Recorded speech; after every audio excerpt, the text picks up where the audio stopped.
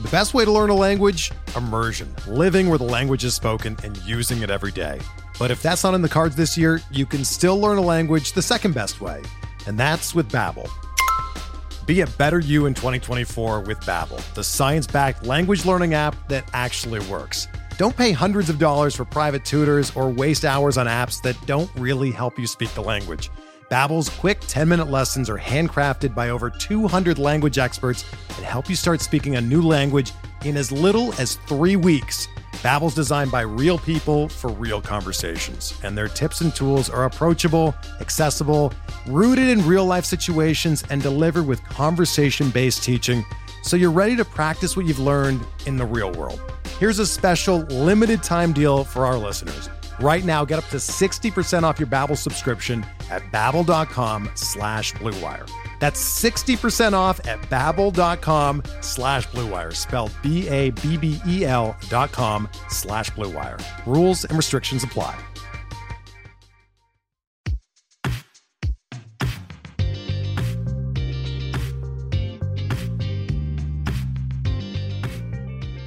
Welcome to Dugout Study Hall, a remedial course in baseball stats and proud member of the Pitcher List Podcast Network. I'm your host and expert layman, Matt Goodwin, and I am joined, as always, by your fake baseball economist, Alexander Chase. On this episode, we will discuss the numbers under the hood of some early season performances, whether analytics takes away from the enjoyment of the game, players including Tyler McGill, Nestor Cortez, Matt Brash, Kyle Tucker, Andrew Vaughn, and so many more. But before we get to all of that, Alexander, how you doing? Matt, it is going well today. Good to hear from you. Well, I'm glad to hear that things are going well. Do we have an update on the car situation? No. No? Still to the shop. It's not fine. good. That's the very short answer. Yeah. That's not going to be much of a discussion starter then. Yeah, no, I dropped it off. Maybe it'll be fixed next week. I've learned a whole lot, I should say, about how to really efficiently take 2 buses and a train to work. I think that's the real update here. I guess that's a silver lining, right? Yeah. The trains have been a mess here in DC over the past. It's not a year yet, but it's been a long time since they've been quite right. Because there's some new ones that were out because their axles weren't working. I hear that's important for trains. They tell me it's important for trains, so they pulled all them, and they've just been using the old trains, which is like half of the ones they have. So the wait times have been terrible. But the good news is, if you take a bus to the train, you can get like an infinite number of buses that come by, and my wait times to transfer have been like nearly zero basically throughout. So I've managed to turn what was, if I take 2 trains to work and then a bus, an hour and a half, down to about an hour and 5 minutes. And I'm really proud of that. Yeah, there you go. Well, that's there and back, right? So that's almost an hour a day. That's fast math. No, because you do it differently coming home. I take an Uber. There you go. Yeah, that's what I'm saying. That's what I'm talking about. That's how I would do it. I only trust the other people's insurance to reimburse me for 1 Uber a day, because the risk of paying $50 a day in Ubers is just too high for me to deal with. So I'm not doing that. Gotcha. Yeah. Well, I hope that situation resolves itself very, very soon for you. That is an annoying situation. So I want to start off today by talking about something where the answer may seem obvious, given that the name of our podcast is Dugout Study Hall, and we're talking about metrics and math all the time. But I do think this is an important conversation to have, because it comes up every year and it comes up all the time, and different talking heads have very different points of view on this. So I'm going to ask you to answer this question, and then I'm going to ask you to answer it again, taking the other point of view. So you're going to have to kind of put on your old school high school debate cap here, where you have to be able to argue both for and against the thing that you truly believe in yourself. And that's about analytics' impact on the game itself and whether it makes it better. Did the analytics actually hurt the overall enjoyment, the on-field product?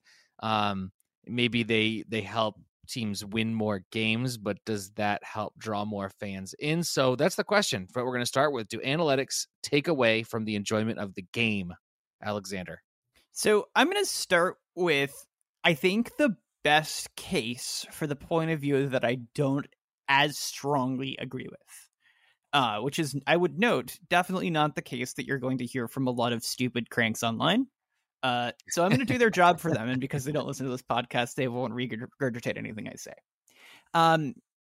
I often think about what like some of the most influential pieces of media that I've consumed about baseball are. And I think like in the pantheon of like the top 5 is this podcast from the Ringer Baseball Show that came out last year, a couple weeks into maybe like a month into the start of the season. And yeah, it's April 30th last year. It's called Pitchers Are Lapping Hitters. It's Time to Do Something. And they were basically making the argument that we've gotten so good at turning pitchers into superhuman weapons that can throw 95-mile-an-hour sliders that are impossible to hit, that the game of baseball is just less fun because nothing happens anymore. And I think that is an extremely convincing, well thought out, analytically minded argument about why analytics are bad from like a aesthetic value based point of view.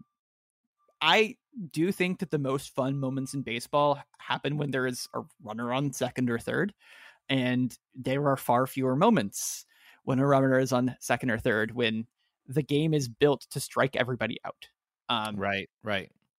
And I do think that things need to be done to make strikeouts happen less often. Now, the problem, I think, with the people who make a similarly like an argument against the same enemy, they're not making similar arguments, right? They're saying analytics bad, right? We need to get back to the good old days, something, Tony Gwynn, something, Right. whatever. I don't know. I wasn't alive then. Is that like they basically say that like players just need to go the other way or whatever it is. Well, it ignores the fact that 1, pitchers are superhuman weapons and it's really hard to do that. And like 2, the way the incentives work, as long as the game basically still like is using the same sorts of risk reward systems, like if you make it so that the ball is like dejuiced, like that doesn't affect Joey Gallo as much as it affects DJ LeMahieu. And like it actually hurts the guys you want to exist more, and it encourages pitchers to continue to be that sort of, you can have some fly balls and some strikeouts and some walks, and I'm not going to let you have singles because I'm not pitching to contact in the middle of the zone. Like that's the game that we're playing, right? If fly balls aren't as dangerous, you either need to be able to hit them 1,000 feet or not hit them at all. And 1,000 feet is much easier to produce talent wise. So like the argument there is that your team should still be doing it, but aesthetically from art and enjoyment point of view, it's bad. And I think I'm comfortable having that conversation because I'm also comfortable saying, yeah, so we should have more runners on second base in extra innings because that makes baseball more fun. When you do that, you just get a whole lot of angry replies, and please send them to me. You're wrong. The runner on second rule rocks. The other argument, though, I know it's central flaw. The argument that I actually believe is like analytics are good because winning baseball games is fun and they help you win more baseball games. The problem with that, I will admit, is that like it also kind of assumes that like you don't ruin the aesthetics along the way because people are making choices that adjust in good faith. Like you can do analytics and like walk and chew gum about baseball being fun and interesting, right? Solving problems by being smart doesn't stop happening. Like if people hate that aesthetics, if you just have like a commissioner and rules committees who are able to kind of like trim things along to make things still be fun. Plenty of games get updated in real life all the time to like have balances and stuff like that. That is like the central feature of like online video games, is that like if there is like a certain part of the meta that is like too good and makes the game less fun, they change things.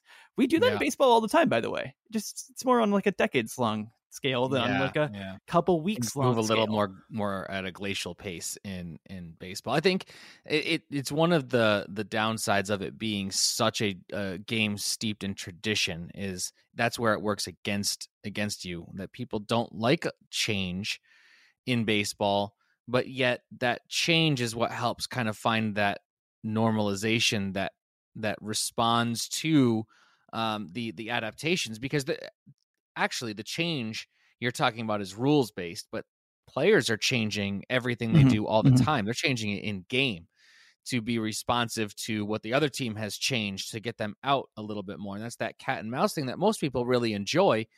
And then they don't like that idea when it comes to like the macro rules changes or banning shifts or whatever the case may be, the 3 true outcome situation.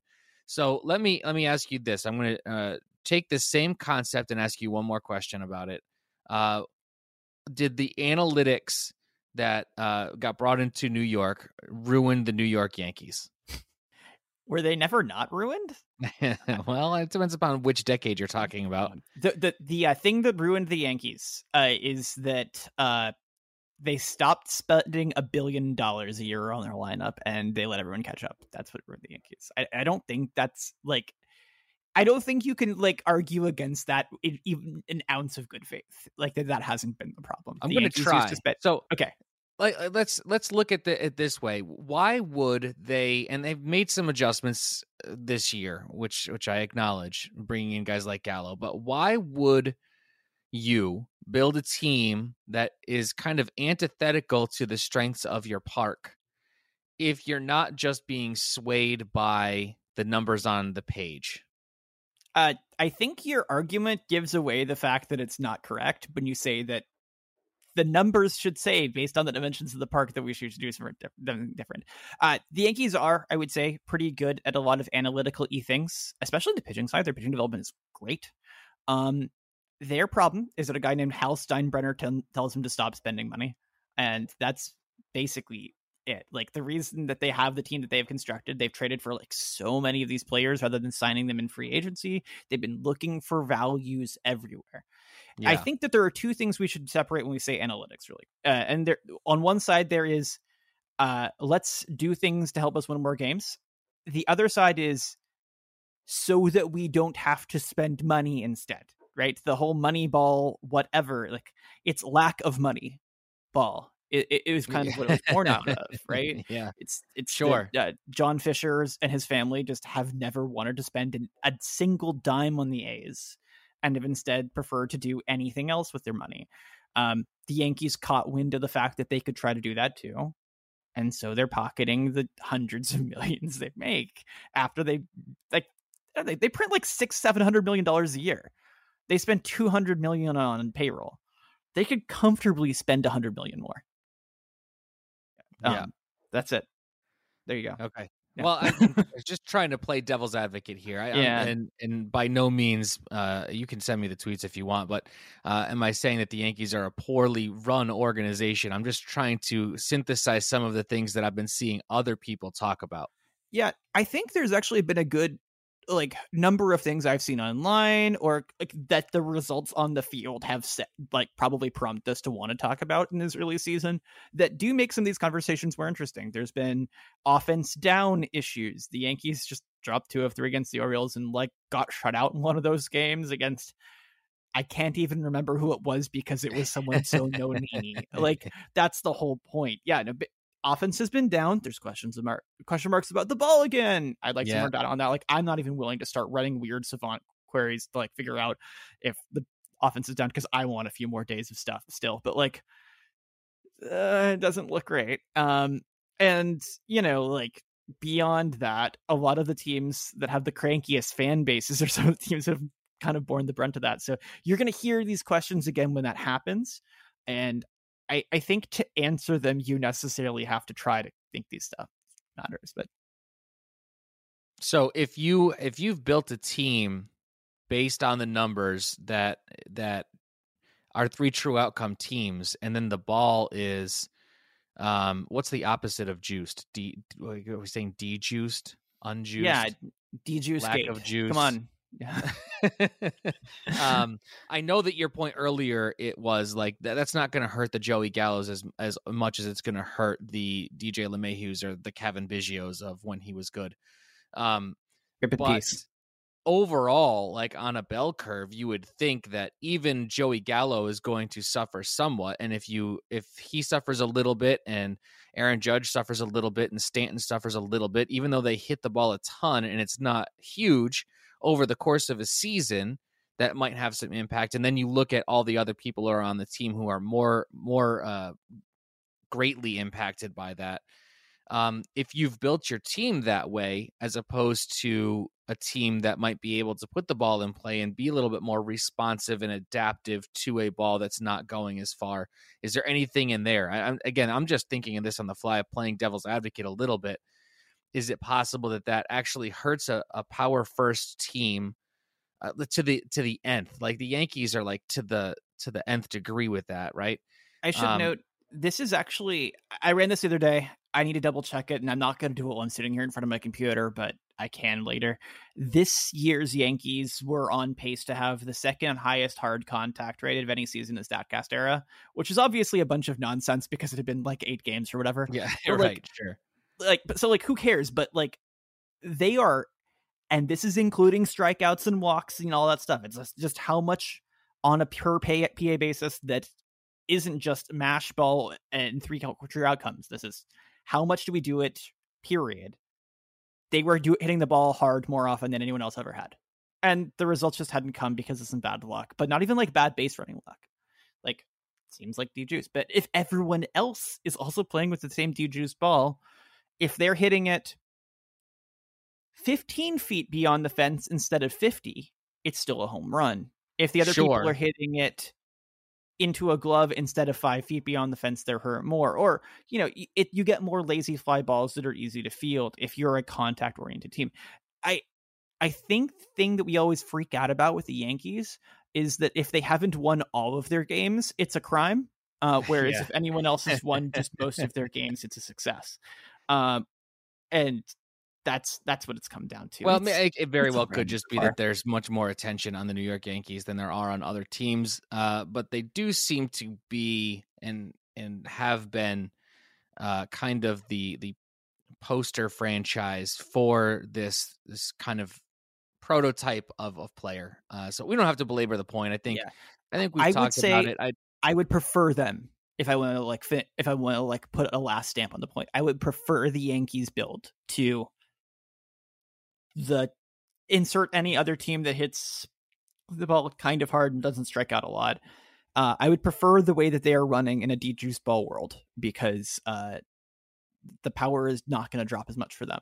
The home run revolution of the past 10 years or whatever has mostly been dudes who can't hit the ball hard suddenly hitting home runs. So that's my dumb take. I'll call it dumb. All right. Well, on that note, let's move into our number of the week segment.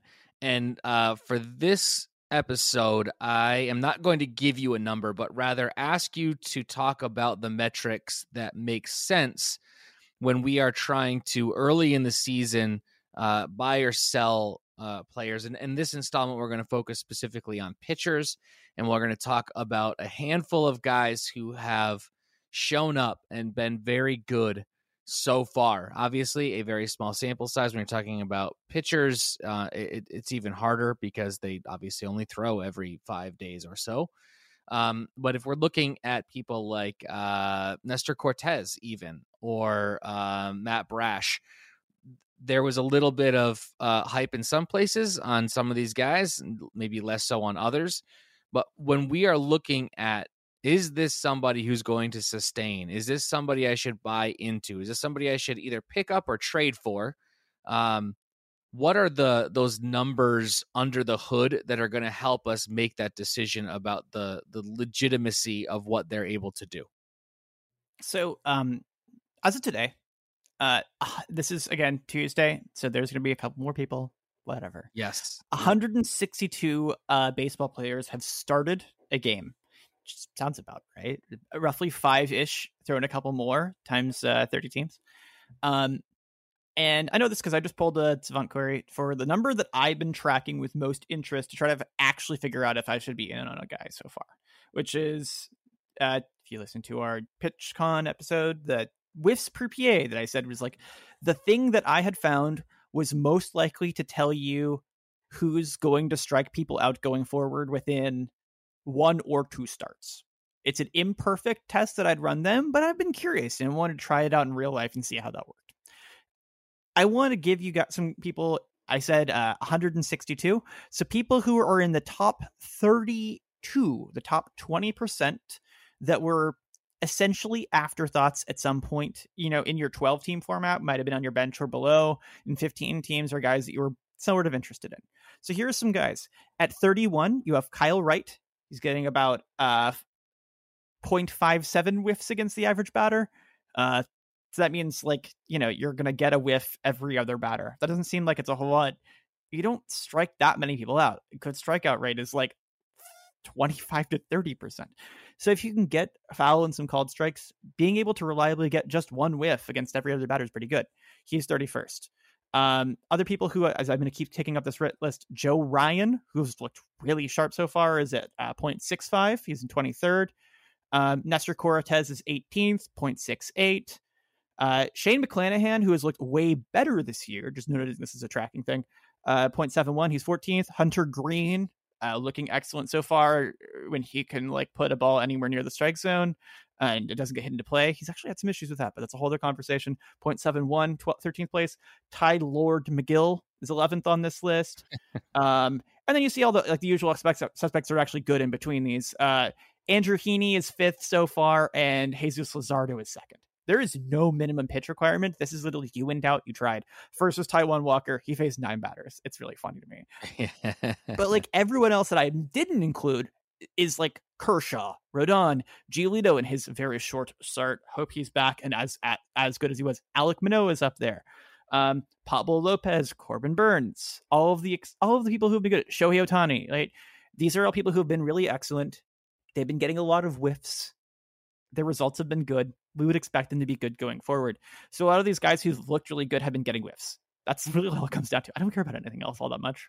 I've tracked some of the other stuff to see if they've been bad, and we haven't noticed it, hard contact stuff. But this is the one number that right now I even kind of care about for breakouts.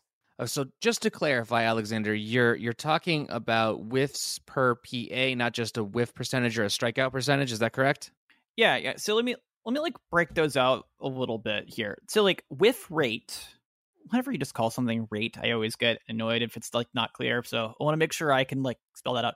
Whiff rate typically is used to describe the percentage of swings that you produce that miss.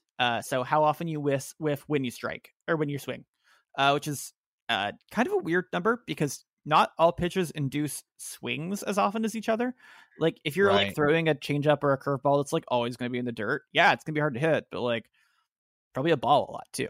So that's kind of a good when it works, how does it work sort of number that I generally disregard other than kind of for flavor and descriptiveness for people's stuff.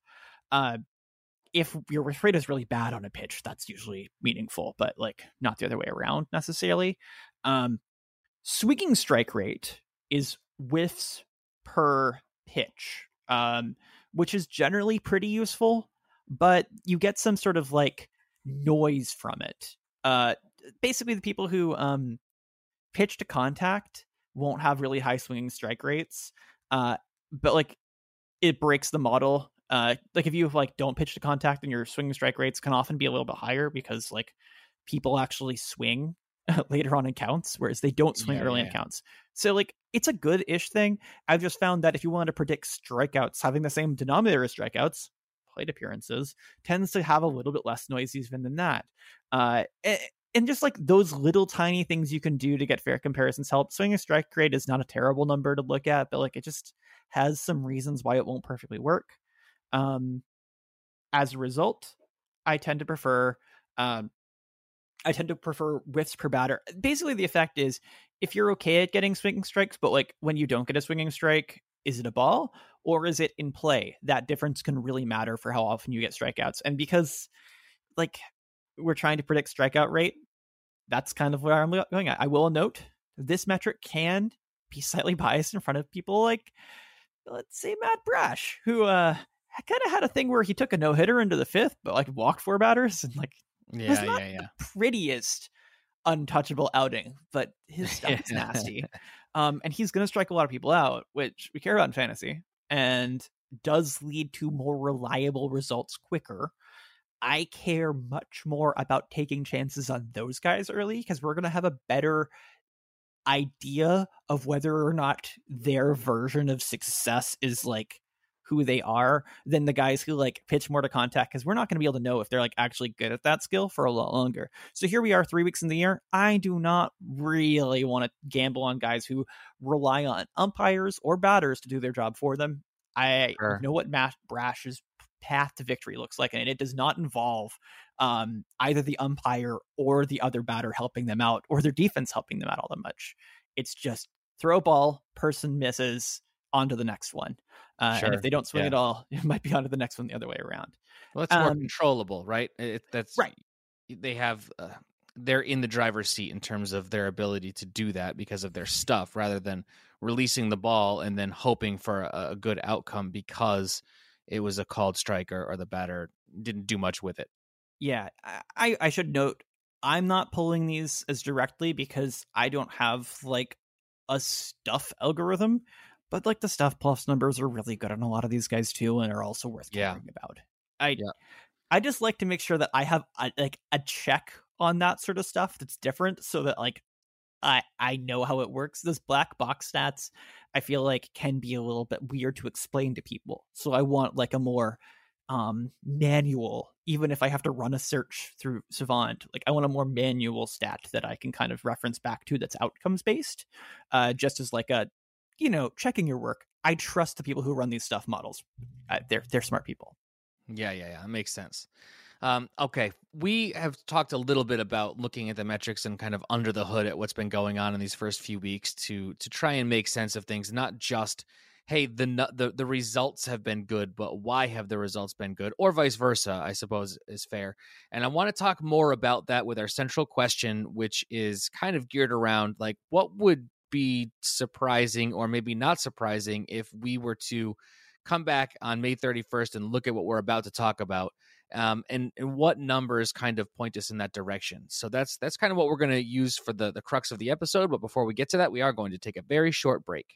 Hey, Alex Fast here, and thanks for listening to this podcast on the Pitcher List Podcast Network. If you're a fan, consider supporting all of us by getting a PL Plus subscription, where you're going to get an ad-free website and get access to our Discord, where you can talk to all of our podcast hosts and staff. Plus, you can hang out with our incredible Pitcher List community. It's basically a baseball sanctuary year-round for as low as $8 a month. You can sign up at pitcherlist.com/plus, and you're going to get your first month free with promo code podcast. Also, don't forget to check out everything else we do as well, from YouTube videos, live streams, newsletters, off-season articles, TikToks, breakdowns, over 15 baseball podcasts on our network. We can't stop talking about baseball even during the off-season. So sign up for PL Plus today at pitcherlist.com/plus and use promo code podcast to get your first month free. All right.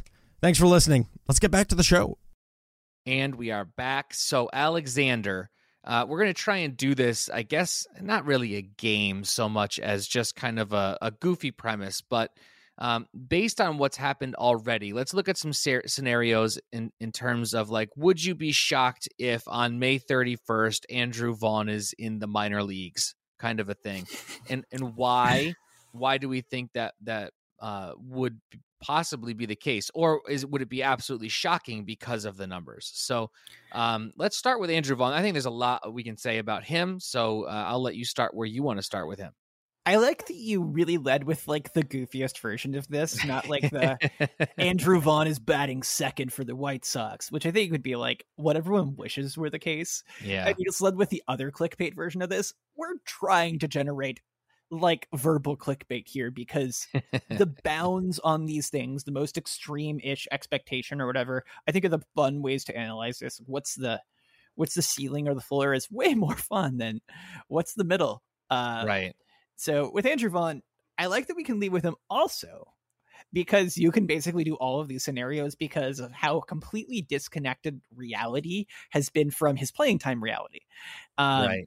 There's this guy named Tony La Russa involved, and I don't know if Andrew Vaughn like is being blackmailed by him or like owes him money or what the deal is, but the lack of consistent playing time for him. Sure, he's right-handed, which puts you on the small side of platoons if you're not playing full-time. His defense has not made him a locked-in full-time player, but like come on. Yeah. I don't have a better way to say it than that, which is why I think we need to be able to like have some sort of like, let's look at what's happened so far and be realistic about how good he's been and whether our frustration is realistic before we make some would it be crazy if sort of situations.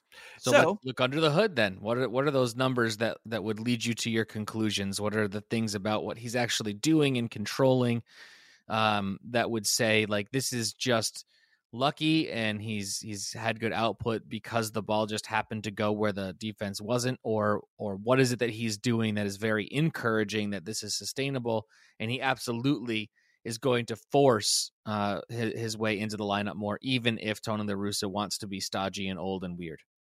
Well, I want to, before I say the really ridiculous thing here, just track some fun stuff about him, like long term. We've brought him up a couple times because he's like one of my favorite. He adjusted, the numbers changed. Look at rolling charts, guys. He started out with a high 20 strikeout rate and forces like rates into the like mid-teens for a strikeout rate. Basically going from figuring out how to go from like a low minors to like no high minors to major league pitching successfully. Beautiful transition, absolutely kind of what you'd hope for from like a top 3 pick. The net result was a kind of average season, but like every possible thing that you could hope kind of like got figured out. I very much continue to believe in his potential. What's he doing this year? He's striking out 16% of the time. His 8% walk rate, like, is pretty good. Not great, but like it's pretty good, I guess. So yeah, that's stuff that's like stable quickly. Great. Andrew Vaughn also has the second highest hard contact rate in baseball right now. He has hit the ball hard in 12 of his 25 plate appearances. That's insane. Wait, no, I don't know. Yeah, that's it. 12 of his 25 sustainable, but a good sign. The crime here is that it's been 25 plate appearances. But yeah, he's done everything you could ask of him to just an absurd degree. I looked this up this morning, so I knew that. I'm gonna pull it up again because I wanted to see who was first. And because I will probably cite this again because we're realistic, but like that's insane. Like this guy was sitting in the low 30s, which is still good last year. Like he was legitimately effective and we would believe what he was doing. But yeah, you set the minimum of 25 plate appearances. He's second, behind, please load, Marcell Ozuna. Okay, an absolutely insane thing. Third, Nick Madrigal. I have no explanation for that. I can't. I don't know what's happening there. But yeah, he has 16 hard hit batted balls. The cautionary tale of small sample sizes right there, but maybe it is. That's okay. I got to figure out what they're feeding Nick Madrigal because that's really good. I would not expect that from him. But yeah, no, Vaughn is basically doing all the things we'd expect him to do, except play every day, which is what you would expect that a team that drafted him, believes in him and promoted him quickly and wants to get production out of him would do. And instead, yeah. So I had on here, like, would you be surprised if on May 31st, Vaughn is starting every day? No, right? I'd be 0% shocked. I would be jokingly shocked because Tony La Russa is involved, but his play merits that. No, I wouldn't be shocked at all. Yeah, and whether that's Tony La Russa coming around or somebody else calling the shots there, doesn't seem like it would be shocking. What about, seriously, the kind of jokey thing that I said, but Vaughn is in the minors? I really doubt it, in that, like, I don't think they could reasonably do it, and also their way that they've messed with him doesn't seem to include that as a plan. They seem to think that he is a major league piece. Whatever just that means. To play every day. Yeah. No, I would be very surprised if he was in the minors. I think he's here to stay. It's just very silly that he's not getting the playing time. Now, here's one that I think is very interesting. Would it surprise you if on May 31st, Vaughn has been traded away from the Chicago White Sox? I would be shocked, but I'd be really happy.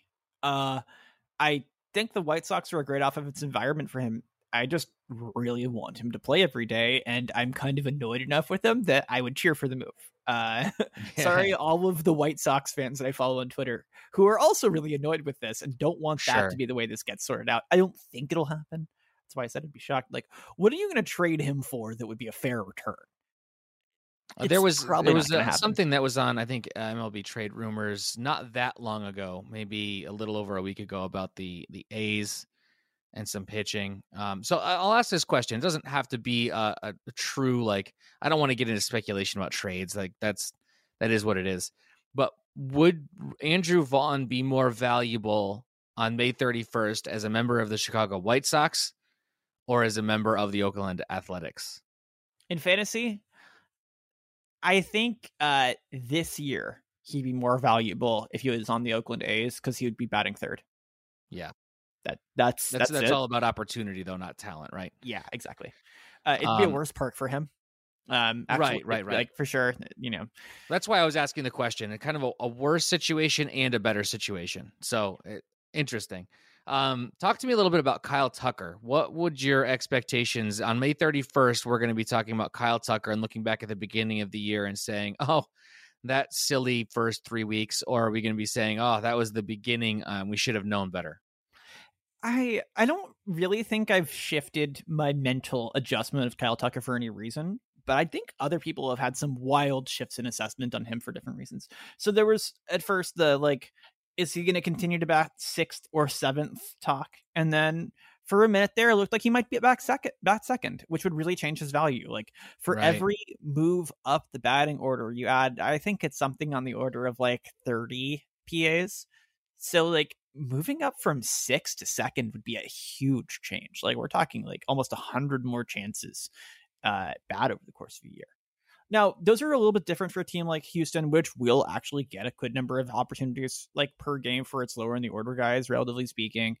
And we should also say this is all kind of Altuve just got hurt. That could change things, I guess, in mind. But like I got some texts from friends who like are Astros fans who are like, hey, why does Nico Goodrum have us bat 3rd in the order today?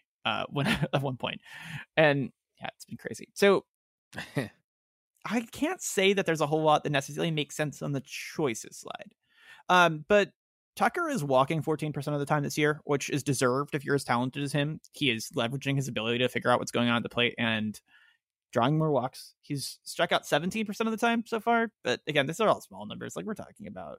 I gotta pull this. This is gonna be funny. How many walks is that? That is 6. That is 6 walks. Yeah. There you go. And 7 strikeouts. Yeah. So if that even remotely keeps up, if he can stay above 10% this year, that'd be really cool for him and stay in the mid to upper teens, I guess, in strikeout rate. He was 16% last year, 17% this year, whatever. If he stays in those ranges, that'd be cool. The big number I want to note for you guys to not panic about his results, because like he's batting 114 right now. Is that maybe what drew some of him into this conversation? Yeah, I don't think his results have been very good. But again, very small sample size. Yeah, he's got a 10% line drive rate.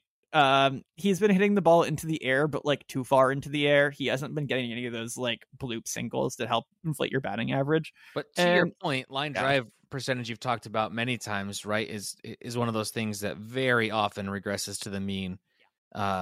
It's not necessarily a controllable thing. So if he's 17%, if I'm remembering what we've talked about before, 15 to 17% below average on line drive rate, that's actually a good explanation for the outcomes with a prognosis of improvement, right? Also, he's been really lucky in terms of people like catching balls into play, relatively speaking. I should give the caveat here. The difference between WOBA and ex-WOBA would not be as telling as it would be if there has been some ball dejuicement going on. That would mean that our understanding of ex-WOBA for balls put into play is assuming a better ball. That said, this is still a huge gap on a small number of balls in play. Chances are like, he's hitting the ball hard-ish still. He's going to be fine. Like right now, he's got a 450 ex-WOBA and a 239 WOBA. He's got a 304 XBA and a 114 X average, and that's without line drives. Like, yeah, right. So there's multiple things that should swing back in his favor.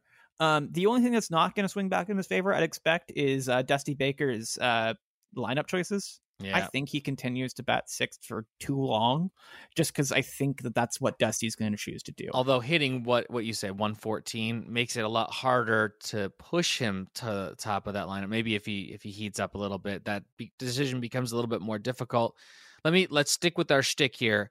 Would you be more surprised on May 31st if Kyle Tucker is still struggling or if he is himself? I would be shocked if his batting average at the end of May was below 250. There you go. I like that you put a number on it. I should have done that. Well done. All right, let's talk about players who are kind of doing well, and how we can look under the hood there at those metrics to understand, is this a flash in the pan? Is this a true breakout or a performance improvement? And I'm going to ask you to look first at Connor Joe. What's going on there? And is it believable and sustainable, or is this just like a really nice start to the season? So I want to start with a non-numbers-y thing, which is that Connor Joe bats right-handed. And with right-handed hitters, you either expect him to play like every single day, maybe get pushed down the lineup, or like be a small side platoon mess of a commodity to roster. Connor Joe has been firmly in the good side of things for the Rockies. He's been playing all the time, batting high in the order, and it's really deserved. He's got a 1.109 OPS as of this morning. He's batting 359. That's good, I would say. Yeah, he got 47 PAs, I should also note. Yeah, the playing full time. Remember what I said about Vaughn having 25? Right. Connor Joe's hit about twice as often as he has so far this year. That's really important. Now, the Rockies make a lot of stupid choices, and just playing a lot and happening to have a good average is not enough to make someone a good player. And I think that's the thing we're worried about. Exceptionally Stephen A. Smith voice, however, though, he's been really excellent in a deserved way. And I'm like very convinced that the little bit of Connor Joe we saw last year at age 29, his first full look in the majors, was an accurate look at who he is. And all of the Connor Joe's the best Rockies outfielder actually takes seemed like they're true. Striking out less than 20% of the time, walking double digits, that's good. Hitting the ball hard pretty often, that's good. Like, this is the recipe for a sustainable player that I would want to see. He's done some like really weird things in terms of how often he's at the ball, like sweet spot / line drive-y being above average as well, which might be inflating some of like the average. But like, if that's a real skill, that'd be pretty cool too. If it regresses just a little bit, he's still got a lot of room for regression to still be just fine. I don't think he's going to be like a 30-20 or anything ridiculous. Don't ascribe too much here, but he looks like the sort of guy who's going to reliably rack up a lot of counting stats, and that should be in your lineup a lot going forward, based off of what is admittedly, like, let me do some math here. He has over the past 2 seasons 258 PAs. That's not a ton, but it looks like that if you're going to say something ridiculous like Connor Joe is the best Rockies hitter, I wouldn't be shocked at all if at the end of May that's the consensus. Okay. What would be more surprising to you, that Connor Joe on May 31st is must roster? And give me a league size. Let's say 12 team. Yeah, let's say like Yahoo 12, ESPN 10, like some pretty standard home league sort of stuff. Okay, so that he is must roster or not so much waiver wire. I think I'm going to go extreme on that. Like either like I want to put some like outfield numbers on there. So an ESPN 10, that's 5 outfield. Yahoo 12, that's more teams and more util spots, but 3 outfield. So like we're talking like a top 50 outfielder.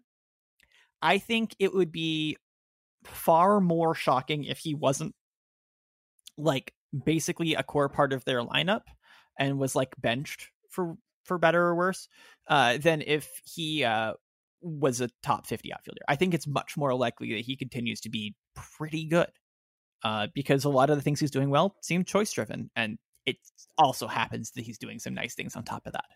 Sure, absolutely. Let's do a real quick hit. We talked about this player last week as well, and as has probably everybody in the industry, and deservedly so. But talk a little bit really, really fast about Kwan.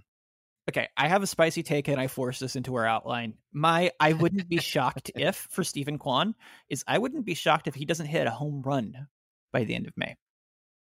Yeah, I don't, spicy, sure. I don't think that it would be all that surprising. He's just not, that's not his game, right? He might hit 8 all year. So if he doesn't hit his first until after May 31st, I don't know if that's shocking. I guess the question then becomes if he's really a zero almost in home runs from now until May 31st, is he good enough at the things he does well to warrant that spot on your team? I'm going to get around to my larger concern on that point here in a second. I think the answer's got to be, you got to really need the batting average. So Stephen Kwan right now is not hitting the ball hard very often. And that's kind of a thing that I would be concerned about for someone of his profile. Remember when I said at the very top of me looking at hard contact stuff that I was really shocked to see Nick Madrigal had a 45.7% hard contact rate.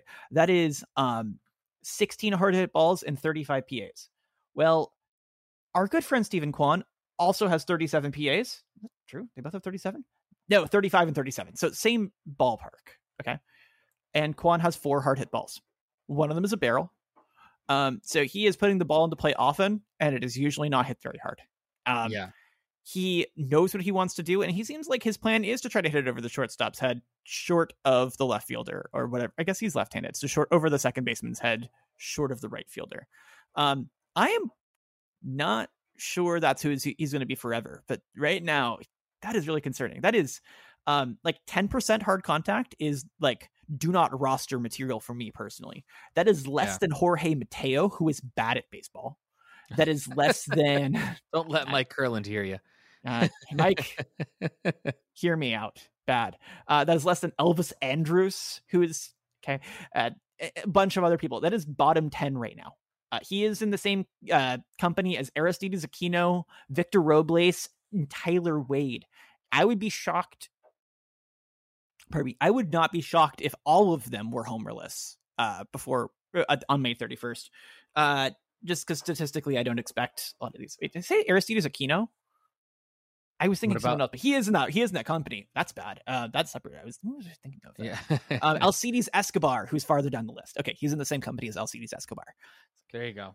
Those the A's names. That's what it is. I want to push back here just a little bit, because if he's able to garner a batting average while still having a 10% hard contact rate, is it possible he's just one of those rare guys who can do that? I would not be shocked if he's the sort of guy. Here's the other part of it that can sustain over the course of his career. We'll not know this May 31st. A line drive rate above 30%. That would be unsurprising to me. Got that like Joey Votto-ish skill of knows how to put round object on round object at precisely the right combination to put it in where you want it. Very few people can do that. I wouldn't be terribly. Line drive doesn't necessarily mean hard contact, right? I just want to clarify. Right. It's just about the angle. And we think of line drives as those like hit sharply sort of things. Nope. A line drive by a line drive right on Savant includes like some of the flare burner blooper hits that aren't hit very hard, but do get just really good results. Yeah, right. And that's the place that batting average comes from. The ability to do those a lot. It's why Joey Gallo's batting average, in addition to his strikeout rate, is a bit of a liability. He does not get his power to the right part of the park as often as you want to because he doesn't have the coordination of the bat in a couple different ways. Poor guy. Hope he hits 50 bombs anyway. He can hit the ball not that well and get it over the fence. He's got that much power. Yeah. Kwan does not. And that's right. That is the point here that I will check back in on later on. So we're not super concerned about his ability to actually maintain a solid batting average. It's just if it's not elite, it's a sacrifice in a lot of other categories that you really may or may not be able to deal with, especially in leagues where replacement value is higher. So those shallower leagues. Yeah, like that's not even consistently doubles power if he's not hitting those. And that'll hurt his RBI totals even if he's batting second. which means he becomes a runs and average contributor and a sink in enough other categories. Like, he's not going to steal a lot, that it's going to be a problem. Right. That makes sense. All right. Let's talk about the obligatory closer content that feels like we have to talk about all the time because it's so fluid. And we'll do it underneath kind of this guise of like what would be surprising if whatever by May 31st. And I'm very interested in what you have to say about this first one because I think there's an answer.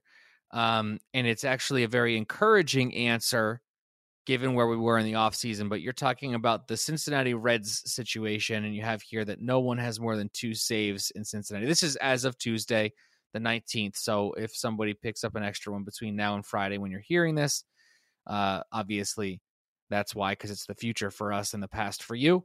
But what is it that we want to talk about here with the Red situation? Actually, I'm going to say that differently. What is it that you want to say about the Red situation? Because I have a hunch. Go ahead. The Reds are bad.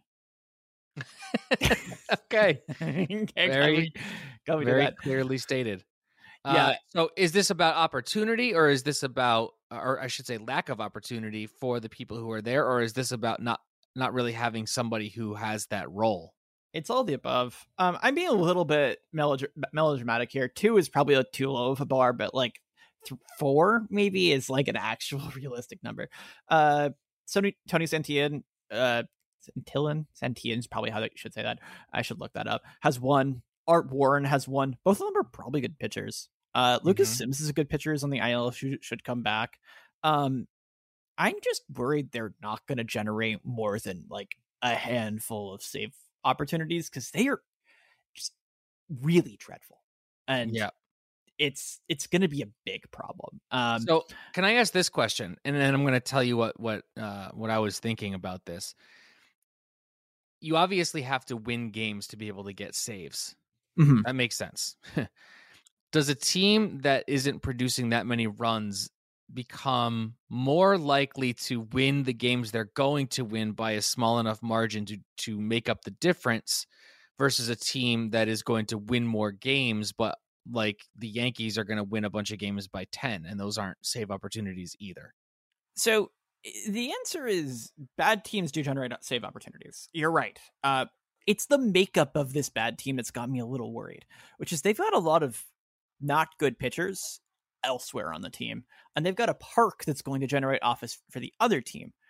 I think they could lose a good number of games, like by a lot, and a lot of their wins then, like, is it going to, I think those could be on the couple days where people really go off against other teams. I'm worried then that they end up having too many 4-run wins among their wins, where like the other team's pitcher just has a bad day. Their 2 wins so far, by the way, they beat Atlanta 6-3. They beat Atlanta 6-3. Those both turns into saves. They've had some really nasty losses in the time since. So, end of May, we're looking at how many save opportunities then. Let's say that they win 30% of their games. They have a save opportunity in 20% of those games. Or 20% of their games. So 20% of the games is a save opportunity. How many games we got? Let's call that like 40 games. So that's 8 save opportunities. Yeah, if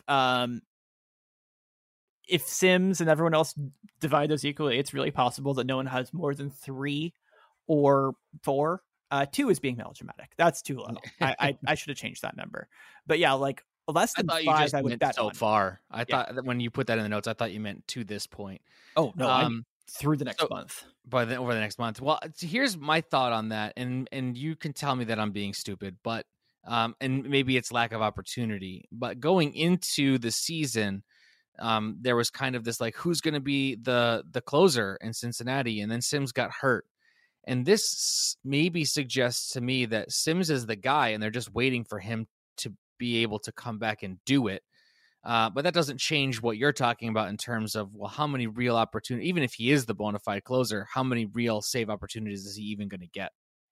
I also should note that they kind of like to have a guy, but last season they didn't. Or it would change a lot because they were kind of like fickle once they anointed someone the closer and then they were bad for a minute. Right. That's a problem. Like, you can say you want a closer and then just not act that way sometimes. And that park is going to lead to some opportunities for overreacting. Sure. I will say. Yeah, absolutely. All right. I want to move into our off the book segment. We have not honored this segment in a while, and I have something that I want to bring up to you. To my mind, this kind of plays into some of the discussions we've had about, like, is bunting good or bad, and how we've kind of solidified the idea that most of the time, if not all the time, bunting is a net negative overall, or isn't the play, or at least if you compare it to what the alternative is, even when it's successful, it's a very small increase, all of those things that we've talked about. And I want to talk about intentional walks because I feel like it's sort of similar. And there was a case recently where there was an intentional walk with the bases loaded, which seems on its face to be kind of the opposite of what you're trying to accomplish in a baseball game. So let's talk a little bit about what the math says about intentional walks. So yeah, this was the Corey Seager being intentionally walked by the Angels with the bases loaded moment. If you say it's on its face kind of weird, it was also on Mike Trout's face a little bit weird. There's a great video of him just like being like confused while he counts the number of like runners on base and being like, hey, what's going on here? Yeah, right. Which, fair, all of us are kind of there. I should also note before we get too far, because it's the funniest number of all this, do you know what the record of teams who have intentionally walked with someone with the bases loaded is in the past, like, ever since we've been tracking it? The number of times a team has done it in a season? No. Do you know what the win-loss record of teams that have chosen to do it is? Oh, I'm going to guess it's not good. They're undefeated with 7 wins. Really? It's so stupid. Okay, well, yeah. It has happened to have worked. I'm undefeated in getting questions that you ask me right. I'm only defeated, I should say. So it's worked. So okay. So what does the math say? Is the math saying like this is pure genius and it's one of those things that flies in the face of like we're trying to keep that other team from scoring runs, but we're going to give them a run right now? Or is this just coincidence? It's hard for me to kind of wrap my head around this. Let's talk about this situation. Let's talk about the bases loaded because that's what we're on. And then let's segue into just intentional walks in general, because putting runners on base, I have to imagine mathematically increases run potential for the other team. But there's got to be a counter argument in terms of like, well, the batter who gets walked is more likely to put the ball in play and all of that. That's the balance, right? So basically the math that you're mentally doing there is which is worse, giving a team a run and changing the batter from Corey Seager to someone else, or letting Corey Seager hit. So is Corey Seager a full run on average better than the person behind him? Because notably, if you walk someone with if the bases are loaded and you're, say, up by 3, you're worried about giving up a grand slam, right? Well, if you walk someone with the bases loaded, a double now gives up the lead. So you have to think that the odds of the person at bat hitting a home run are higher than the odds of the next person at bat hitting anything better than a single. That's basically like the rough math there. Like you assume that on a double, the runner scores from first. Maybe you got Pujols there, et cetera, et cetera. But even then, you don't want to walk because instead of Pujols, well, actually, pardon me, let's change that. Let's say Pujols is at bat. You get a lefty on the hill. You can't change the pitcher. And you're like, okay, he actually could hit a home run. But if we intentionally walk him, he's really slow and he'll be on first. I'm using him because he just comes to mind because he's really slow and I made the situation work for him, whatever. But like, that's basically the situation you have to imagine. Pujols is in the game. The guy behind him is really bad, has no power, and you're up exactly 3 runs, and you have like none out or something like that, like 1 out, and you're like, the double play won't help me or something like that. Like even then, like that's the situation you imagine for yourself, right? Sure. Well, the nice thing is, our friends at Fangraphs, Ben Clemens wrote this nice piece, detailing a lot of that actual work. There's some other people who have like he wrote it up in really nice and like easy to read form. I really suggest it. But like I've seen some other people. I think Baseball Prospectus did it. Someone else has done it as well. That basically says, "Oh no, I know where I saw this. Tom Tango pulled this for whenever he was like working with a team in early 2000s, and there was like a bonds chart. Should you walk a guy in a certain case? And like he showed it on his Twitter. Like, when should you do it? And basically the answer is like never, ever, ever, ever should you walk someone with the bases loaded. It is always, because of that thing we said about homers and doubles, a stupid idea. So except the teams are 7-0 when they've done it. Yeah, isn't math fun? Stupid teams win some games sometimes. I love it as a quirk. Remember, they're all winning though, right? Like, it's a bad idea because it reduces your chance of winning, but they were all winning the game when they did it. Yeah, so let's say if their win outcome going into that inning was 80%, and they reduce it down to 68% by doing this, they still have a higher likelihood of winning the game. That makes sense. Yeah. So you can explain the quirk of everything there. So it's more like getting away with doing something dumb, but but is it dumb if it works every time? I don't know. It's 60% of the time it works every time. What about just intentional walks in general? Is there math to support it being the right idea, or at the very least bring us through the logic like you did with the bases loaded? So there's a guy on second and a thumper up. We're going to walk him because that increases, I would assume, the out potential of a batted ball by the next player, right? That's right, kind of where we're at. Intentionally walking a batter whenever a first base is open and there's a runner on second, I think is a reasonable idea. It's the obvious thing to do, by the way, if you're in the bottom of the ninth and you have one out and you are leading by one. You should almost always be willing to intentionally walk in some of those cases, unless like the person that you would be bringing up will be better. There were some interesting ways that we got to see that expressed whenever teams first started experimenting with the runner on second in the extras rule. I remember the Astros being in some situations where they had like Bregman and Altuve, or Bregman and someone else up as like the two batters, and they chose to attack Altuve and then intentionally walk Bregman second once they had an out. Yeah, I was just going to ask that question. So intentionally walking the first batter is probably not great because now you've got 2 on and nobody out, right? But once you have that out, now you're increasing the opportunity for a double play to get you out of the inning.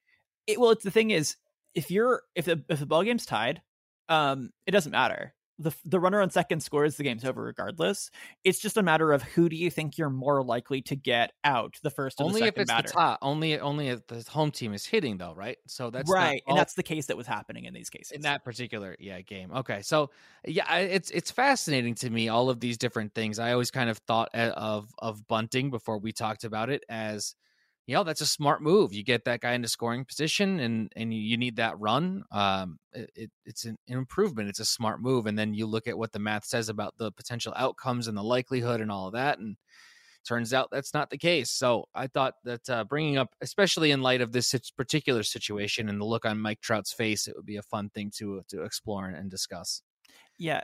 There's a fun thing that happens in baseball in that, like, outside of the couple of weird things where someone's been intentionally walked with the bases loaded, we actually have just an insane amount of data about like every other situation that's happened. We know how many runs you should expect if you have a runner on second and nobody out, or a runner on first and second and nobody out, or, make it the contrived situation with bunting, however you want to build it. We know how many runs you would expect to give up, and we know what the odds of the runner scoring are. You can adjust those slightly based off of who's pitching and batting. Teams have that data. Smart teams are making here's what we'd expect thing. And in a lot of those ranges, it's a go with your gut situation once you get down to like they're both the same thing. A good manager's gut is based off of knowing their players' confidence and being able to manage all of the intangibles. And like there is definitely statistical room for that sort of stuff. You want to make sure that you don't go with your gut. Stats aren't giving you a 100% outcome, right? And even if it's the humanity that lives in a 10%, it's still a chance. Right. That's why things that are supposed to happen don't always happen. Right. You want to make sure your manager is not choosing to go with his gut when it's an obviously wrong choice, where it's like, no, like this is going to fail 90% of the time. Don't do it. But if we're like in the 40 to 60 range with error bars, I hope you can trust who's down there. I hope that the person in the dugout is someone you believe in. Now, you don't really want somebody who's going to make, on the macro, I would imagine, over the course of a year, even if it's 60-40, if they're constantly going against the math, they're making that more 50-50, right? By the choices that they're making, they're changing the calculus there. So it's, I don't know. I think it's very interesting to me and very fascinating for somebody whose brain doesn't work around numbers the way that yours does. That's the sort of thing where, like, we talk about these probability outcomes, right? Mm-hmm. But the thing that's about to happen in this moment doesn't care about your math. It's going to be either this or that, right? Right. It's also probably never going to happen again and has never happened before. There's been an infinite number of bases loaded situations, but there has never been the bases loaded on April 22nd with the wind blowing one way, the shadows, batter hitters, how did they play extra innings last night? There's the idea there being that there are so many variables in the course of a baseball game, and comparing one situation to the next, that gives you enough wiggle room to be able to say, well, in this situation, I think that this is the move. Fascinating stuff. Absolutely fascinating. Thank you, as always, Alexander, for being a part of this and joining me on this podcast. And if you could just remind the people where they can find us. Well, they can find you on Twitter at @thecorkedmatt. I'm on Twitter at @chase_rate. And most importantly, you can find our podcast on Twitter at Dugout Study Hall, where you can send us some questions. Please be sure to subscribe to the Pitcher List podcast feed if you haven't done that already. Leave us a good review if you can be so kind. And if you're not already, please consider becoming a PL Plus member so that you can harass us on the PL Discord. And that's it for me. All right, well, thanks for listening, everybody, and we'll catch you next time.